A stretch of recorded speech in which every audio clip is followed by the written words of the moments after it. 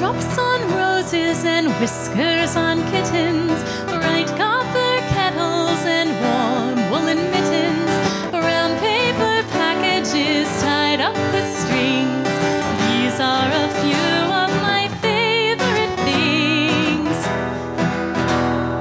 Cream-colored ponies and crisp apple strudels, doorbells and sleigh bells and schnitzel with noodles, wild geese that fly with the moon on their wings. These are a few of my favorite things. Girls in white dresses with blue satin sashes, snowflakes that stay on my nose and eyelashes, silver white winters that melt into springs. These are a few of my favorite things. When the dog bites, when the bee stings, when I'm feeling sad, I simply remember my favorite things, and then I don't feel so bad. I simply remember my favorite things, and then I don't feel so bad.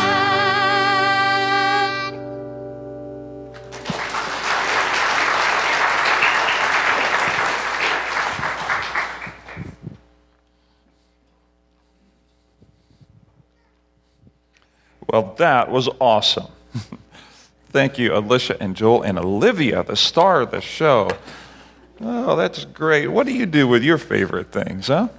What do you do with your favorite things? When the dog bites, when the bee stings, when you're feeling sad, simply remember your favorite things. Then you don't feel so sad. I don't know what your favorite things are. I know some of my favorite things include some of the people who are closest to me, and as I was thinking about my favorite things, I realized I have little bags for my favorite things, and so here they are. I have a bag for people. There's some people who go in my bag of favorite things, and they would be, of course, my family, and you saw my wife up here earlier, and some of my closer friends. I'll put a couple people in my bag of favorite people that I have. These are some of my favorite things. I also have some favorite things that are, quite honestly, they're my stuff. There's some things that I like that I just have. I like that I have an iPhone and not an Android, for example, right? Like, I have stuff that I just like, and it's my favorite things, and I have things in my stuff bag. I would put in here, and I might put in my hobbies bag. I don't know which one to put it in, but I'd put my bike in there, right? I enjoy biking and getting out in nature, and I enjoy biking with people. And I also enjoy biking with people for a cause. That has meant a lot to me. And so I have some hobbies that I do and some stuff that I have to do those hobbies with. But I have a favorite things baggie that's including some hobbies. If I'm honest, I think I also have a favorite things baggie that has some accomplishments in it too. That, we have, some things that I've done over the years, places I've graduated from, teams that I've been on, or, stuff that I've written, or, talks that I've given or whatever, and you look back and you think, there's some things that I would look back and like, that was kind of cool. I'm glad I could be a part of that. And you probably have your own bags, right, of your favorite things. If we could ask you, I don't know if it's, raindrops on roses, or whiskers on kittens, or bikes on the road, and time with your friends, or going to the beach for some strange reason. People enjoy doing that, whatever works for you. But everybody has our little bags of our favorite things that we have, whether it's people, stuff, hobbies, or accomplishments. But here's a question that I have, and that is this. Would you say, and could you argue, that for all of the things that we do and all the ways that we pursue our favorite things, are we actually happier as a world because of all the things that we have been pursuing? Could you argue that as a society, even just in North America, that we're happier now than we were 30 years ago or 50 years ago in our country? Could you argue that with increased wealth, and there has been increased wealth in our country, even in the last generation, that there has been increased happiness that has come along with it? That as we tend to compound our favorite things in our bags and in the world that we live, that we've actually grown more satisfied as a people? It's hard to make that correlation, isn't it? It is. It's a difficult way to see the world, but it is true. No one is arguing that we're actually happier as a society. We just simply aren't. You know, as we've had the opportunity to connect with with so many of you in our Connect group at 9 o'clock on Sunday mornings, adults are sharing their stories. One of the things that I have come to the conclusion of is that we are far less content and far less satisfied than we like to let on. That right underneath the surface of the question that you might ask me today, and I probably ask some of you, as I run by you and you run by me, you say, hey, how you doing? I'm like, hey, I'm doing well, how you doing? That right underneath that, I'm doing well, I'm doing fine, is actually a whole boatload of pain and hurt and past grief that we're trying to all figure out how to handle. Now, short of being an Eeyore, I'm not interested in just putting a wet blanket on all of our lives. I have recognized that we're far less content and far less satisfied than we are willing to let on. We're afraid of admitting that we may not actually have found or find the happiness or the satisfaction that our favorite things seem to promise. And so when the dog does bite, when the bee does sting, and when you lose your loved one and your career tanks, what do you do? Is simply remembering your favorite things enough to actually get you through. In the series that we're in called Big Questions That Shape Our World, I argue that we all ask the question of how do I actually find happiness? What will make me satisfied? And I've come to the conclusion that there's a couple different ways to answer that question. In the world that our children are growing up in and we're growing up in, there's a world in which that says this, a world without God, or a secular world will say this is a world of evidence. The world of Christianity, or other religions even, will say that there's a world of faith. And our world seems to be divided to think that people in major world religions are faith-based and people in a secular or atheistic worldview are evidence-based. I've tried to make the point in this little series that both Christianity and secularism are belief systems. The question is which is the most robust and reasonable. That both secularism and Christianity are belief systems. Which one can handle the big questions of your life the best? And today I want to tackle the question of what will really make you satisfied?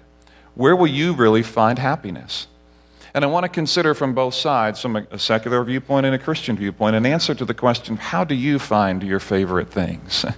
What are those favorite things for you, and how does it actually work? And so I want to invite you to turn with me to a section in what we call the Old Testament in our Bible, to the book of Ecclesiastes. If you don't own a Bible, there's one in the Bible in the pew near you.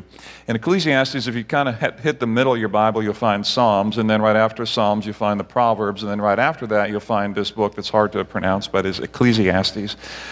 And in Ecclesiastes, the author there writes about a whole number of things, and honestly, sometimes it's depressing. To be honest, sometimes you have to be careful how you read that so you're not too taken back by it. But it's also very honest, and I find it very helpful. And the author of Ecclesiastes is going to kind of open up the conversation here this morning. In Ecclesiastes chapter 2, I'm reading from the New International Version. Ecclesiastes chapter 2, beginning at verse 4.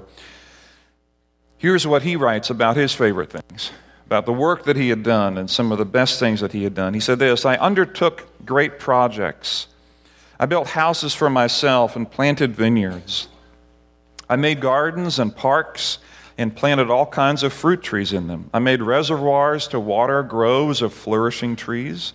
I bought male and female slaves and other slaves who were born in my house. I also owned more herds and flocks than anyone in Jerusalem before me. I amassed silver and gold for myself and the treasure of kings and provinces. I acquired men and women singers and a harem as well, the delights of the heart of man. I became greater by far than anyone in Jerusalem before me. In all this, my wisdom stayed with me. Verse 10. I denied myself nothing that my eyes desired. I refused my heart no pleasure. My heart took delight in all my work, and this was the reward for all my labor. And yet, when I surveyed all that my hands had done and what I had toiled to achieve, everything was meaningless. A chasing after the wind. Nothing was gained under the sun. Isn't that sad? Research backs up this problem. According to Jonathan Haidt's book, The Happiness Hypotheses, studies have shown a very weak correlation between wealth and contentment. In fact, the more prosperous a society grows, the greater the degree of depression that goes with it. And here's why. The ancients will tell us this, that when you try to find your happiness in your successes, once you achieve those successes, you will realize how hollow those successes actually were. So the ancients had an approach to how to handle satisfaction, and here was their approach. Ancients sought satisfaction through detachment. Here's what they did. They said, because of this problem that we read about in Ecclesiastes, when you get to the top of the mountain, when you win the Super Bowl and go to Disney World, when you become the CEO of the company, when you finally have children, when you finally get married, when you finally get to the point where you think, when I get there, I will have achieved success. When I finally look skinnier, I have better looking hair, someone loves me for who I am, then I will get to that point where, I will have it. And it is out there in the future somewhere. For anyone who has achieved any measure of success, isn't this the hollow truth? That the achievement of success, when we try to find happiness from it, we realize how empty it actually is. The ancients said the better thing for you to do, because people and stuff and hobbies and accomplishments will all fade away. Because they will all of them will actually end up bringing you pain, sure, momentary pleasure, but they will all, every one of them, bring you pain. You will no longer be able to do your hobby later on in your life. You'll no longer be able to keep your stuff when you have to move to a smaller place. Your health will impact your ability to accomplish things, and people will betray or leave you, or you will do that to them. That everything that is a favorite thing of yours will ultimately bring you pain. And if you try to find too much pleasure in it, your whole life will be upset. And so it is better to leave them over there and detach. In fact, this is the teaching of the Buddhist world. Get control of your desire for pain and pleasure.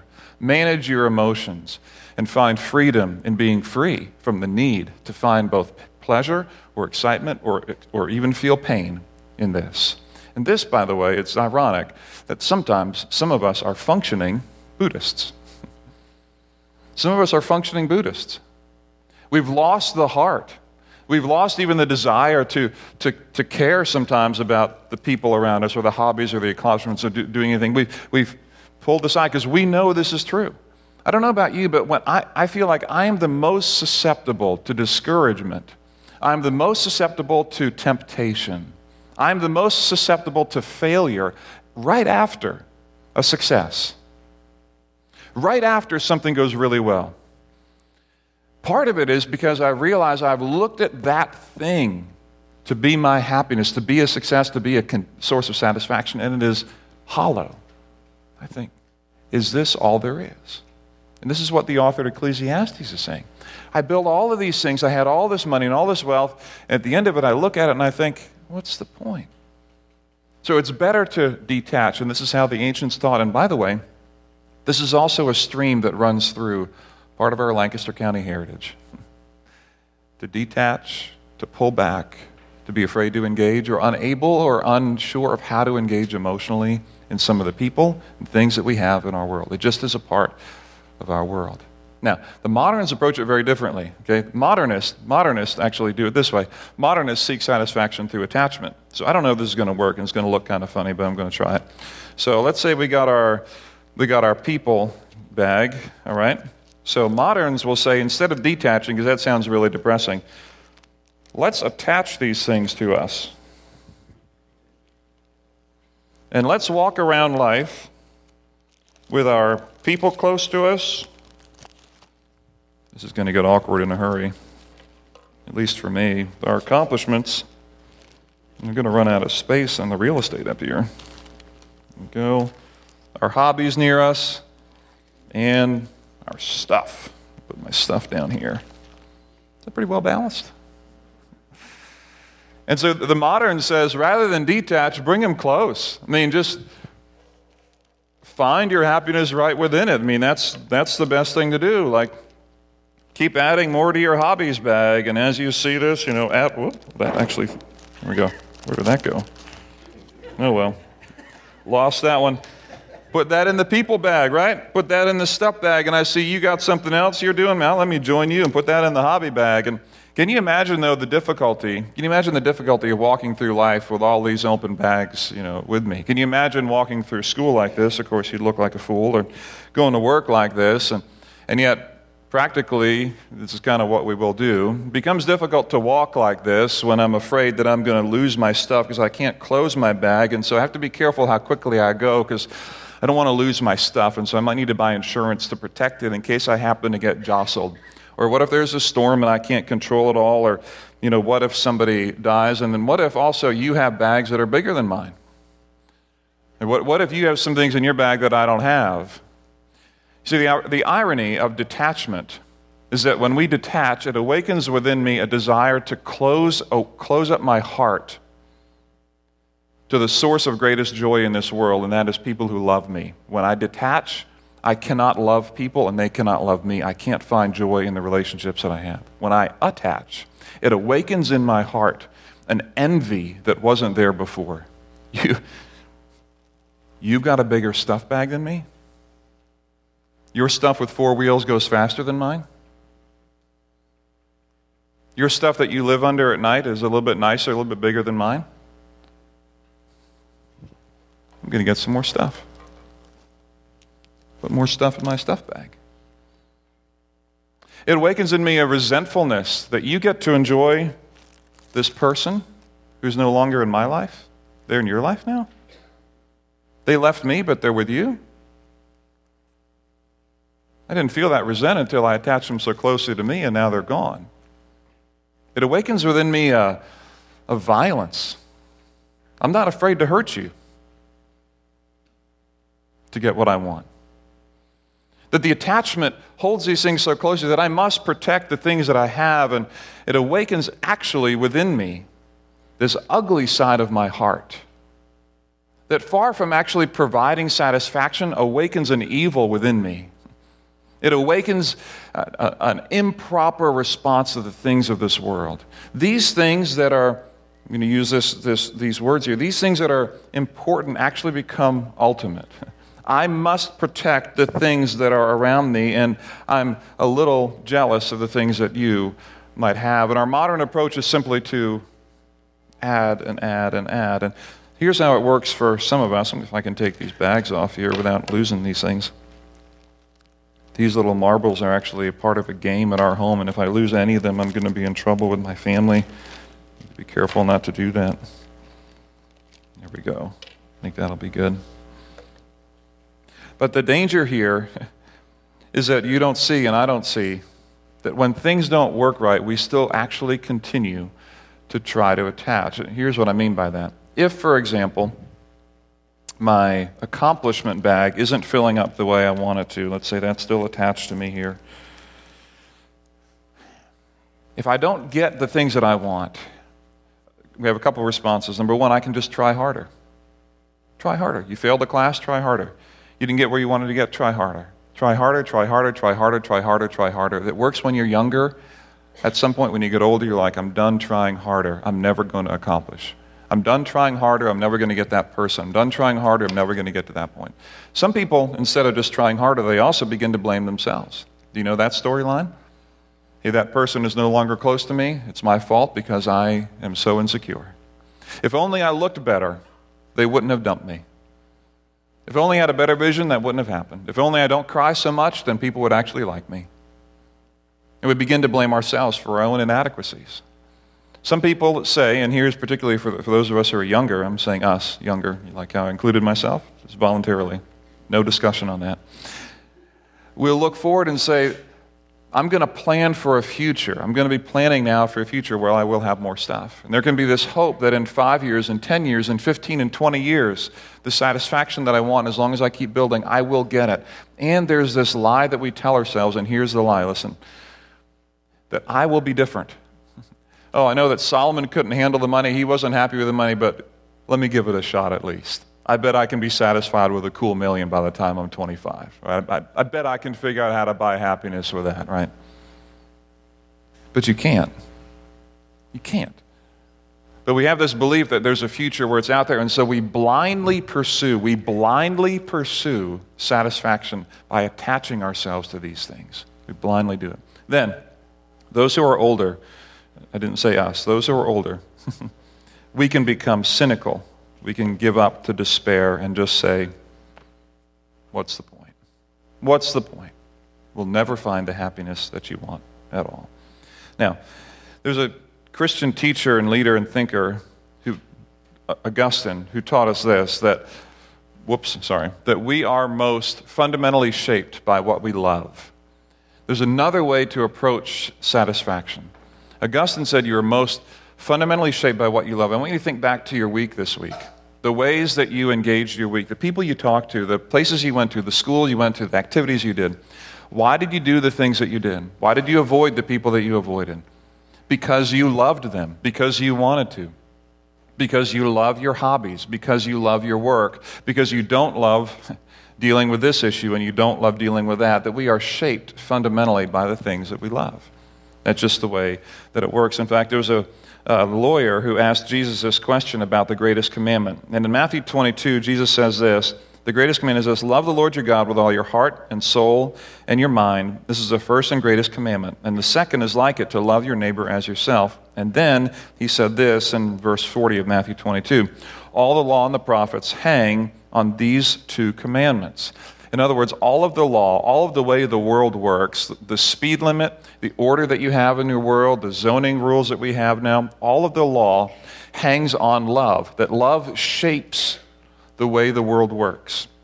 The speed limit is a reflection of how to love your neighbor by not speeding at 100 miles an hour through a development where it's posted at 25. It's an unloving thing to do. That the law is what is an expression of love, that our world, everything about our world and the way that we work together is actually hung on this premise that we are to love God and love others, that love is the primary shaper of our hearts, which is why Augustine said it this way, that you are what you love, that you are and I am what I love. Now, if this is true, here's something I also want you to think about, that our loves in our hearts have an order to them. I love different things differently. There are times when I love to exercise, and there are times when I love to eat whoopie pies.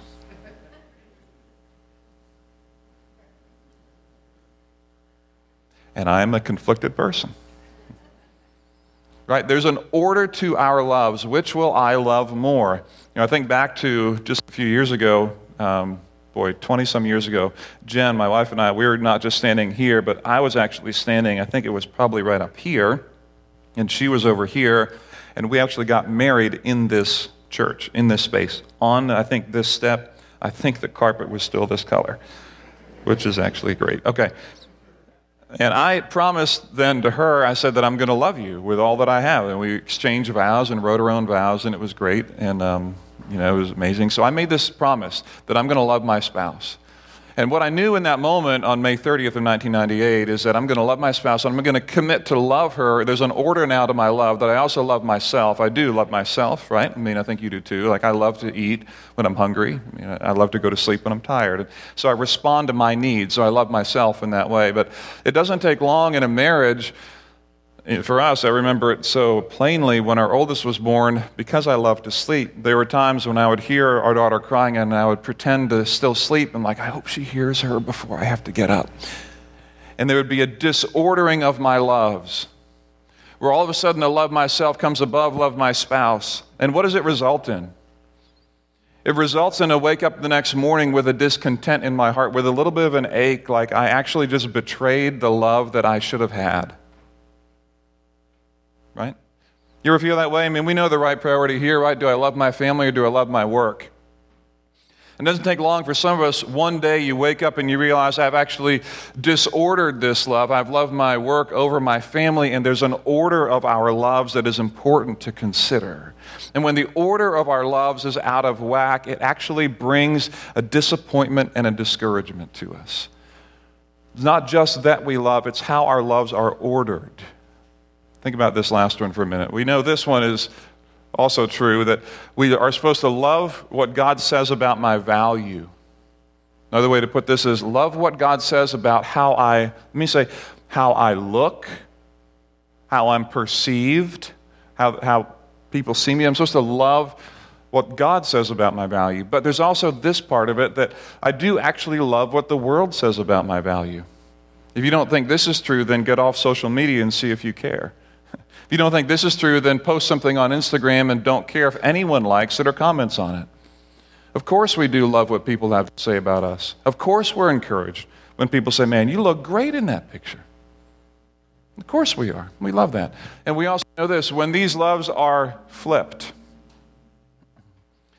it creates a kind of dissatisfaction and discontent that just wrecks us. It's just the way that it works, that these loves need to be ordered in the right way. And this is why, when Tim Keller writes his book, Making Sense of God, which has helped frame up some of this is why when we talk about loving and what we love, Keller wrote it this way. He said this: if you love anything more than God, you harm the object of your love, you harm yourself, and you harm the world around you, and you end up deeply dissatisfied and discontent. If you love anything more than God, even for me, my wife, who I committed to up here May 30th of 1998, and I love her more than God, I harm her because I expect her to do for me what only God can do. I expect her to forgive me unconditionally, but only God can do that. I expect her to be there and present for me all the time, to emotionally support me, but only God can do that. I expect her to constantly be a source of encouragement and refreshment for me, but only God can do that with an unconditional love. And then I harm myself when she doesn't deliver on that, and she can't, and no one can. I begin to get disengaged. I begin to get disenfranchised. I begin to lose hope that people will actually ever love me. And my little favorite things bag begins to get a little hole in it because I don't know if you can provide for me what I hope you can provide for me. I hope you can provide for me value. I hope that I can find satisfaction in the relationship we have. But I'm afraid that you might let me down.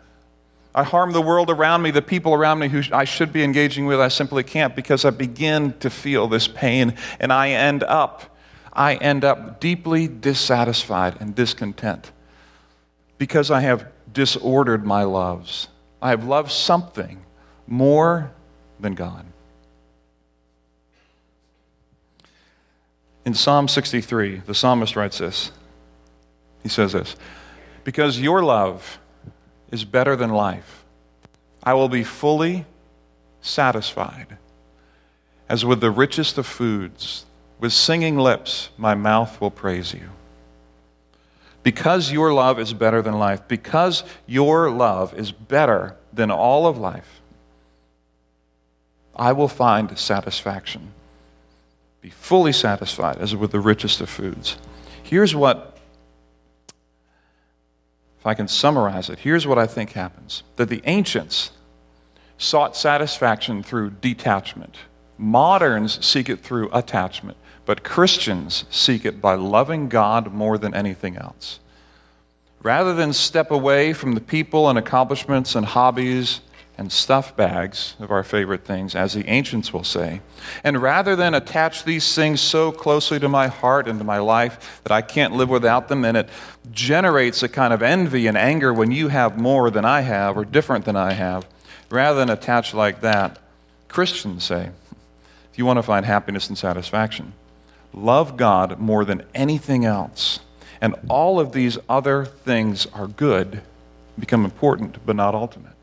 That the love of God amplifies everything else in life. That I can, when I love God so fully that it matters what He cares about more than what even how my wife treats me or my family, or whether my accomplishments, even this morning, whether I'm communicating with you, I feel like I do a good job or a poor job, regardless of my accomplishments.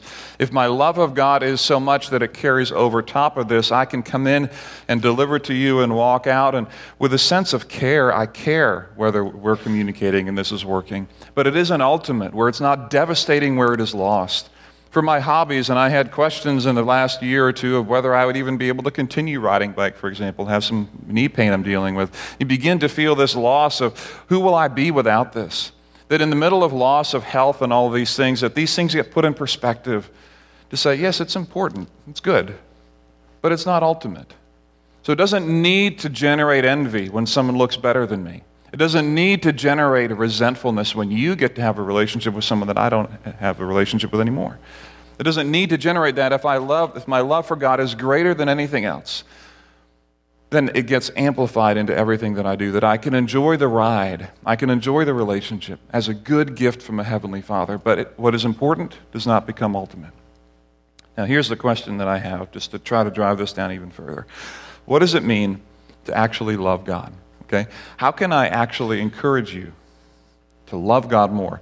Is what I'm asking you to do to just sit here for a minute, close your eyes, clench your fists, tighten your jaw, clear your mind, and let God love you more and feel the love of His presence? Not exactly. There isn't a way, I don't think, to encourage or to animate the heart toward loving a vague kind of a God. What I want you to think about is I want you to think about the intersection of two stories. And one story is how we have failed to love God the way that He designed us to. And the other is His failure to give up on us. So I'll put it this way. What actually awakens our hearts to love God is coming back to the scene where our failure to love Him met His failure to give up on us. If you want to know how do you awaken your heart again to love God more, you don't just love a vague God out there. Our hearts are only animated to love God when we see what Christ has done for us on the cross in light of what we have done to Him. In light of our disobedience, our failures, our talking behind each other's backs, our unwillingness to forgive and engage, our unwillingness to love one another, our failures, in light of our failure to love God the way that He has made us, when we see that in us and we realize where that takes us and the road that we're on, and then we come into the scene of the accident where our sin and failure crashes into the grace of God, and we see that God loves us even in the middle of our sin, and He shows it by sending His Son Christ to die for us. It's in that intersection, revisiting the scene of that accident, where we are taken into a different space and we see the God of love in a fresh and clear way, and our hearts are animated in gratitude that God has reached us, and His failure to give up on us is so stark in light of our failure to love Him well. And so I want you to consider not just loving a vague God out there who's in a cloud somewhere playing a harp. No. I want you to think about these two storylines, the scene of this collision of my failure to love and His failure to give up. That awakens and animates the heart to think and see the goodness of God in the middle of your life, in the middle of mine. To reawaken our gratitude to say, this kind of God would love me so much that He would send His Son to die for me in the middle of my sin. His failure to give up on me in light of my failure to love Him well. This is what animates the heart. This is what moves us to love Him well. And so I don't know what's in your favorite things bag. I don't know all the things that go in there for you, but I do know we have them. I do know you seek them, because you're human. I want to tell you, with these things that you have and with the things that I have, when the dog bites, and when the bee stings, and when you're feeling sad, you simply remember that Christ came for you in the middle of your sin and failure. And the gratitude that wells up in our hearts as Christians says, I don't want to detach. I don't want to disengage. I want to engage this world of pleasure that will be wrought with pain. But I don't want to attach so closely that they're ultimate to me. They're important, but they're not ultimate. What's ultimate to me is that Christ came to die for my sin. And what a gift to put everything in perspective, that I can love everything well and enjoy the good gifts of this earth that God has given us, and find contentment and satisfaction in the work of my hands, the things that I do, in light of the gospel of Jesus Christ, that He came and revisit the scene of that collision. That God loves you so much and loves me so much that He met us right there. And so that is what Christians believe about how in the world to find to find satisfaction and contentment and happiness in life. It's a big question that shapes your world and shapes the world of the people around you. Next week, we're going to talk about this question, and that is, why can't I do whatever I want as long as it doesn't hurt anybody? And if you've ever asked that or heard that question asked, I'm looking forward to the conversation next week. Will you pray with me? Our good God and Heavenly Father, thank you for the chance to stop, pause, and come together around these questions, around these things that drive us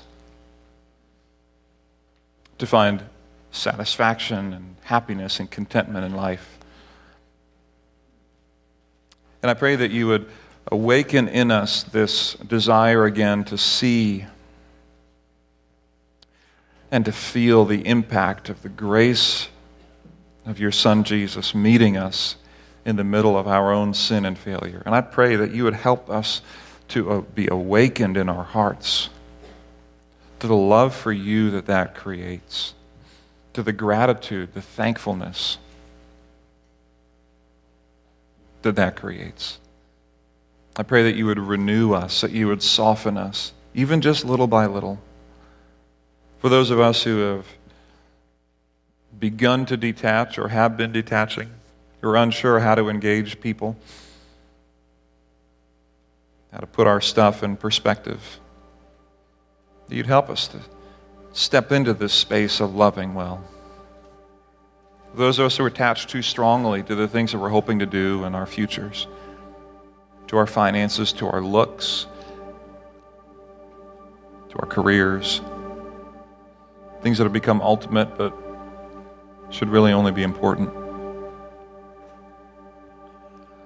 I pray that you'd help us to revisit the scene of this collision of your grace with our failures and put everything in perspective in light of your love for us.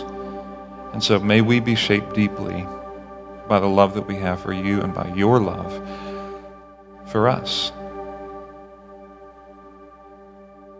We want to find ourselves in Christ alone. And it's in Jesus' name that we pray.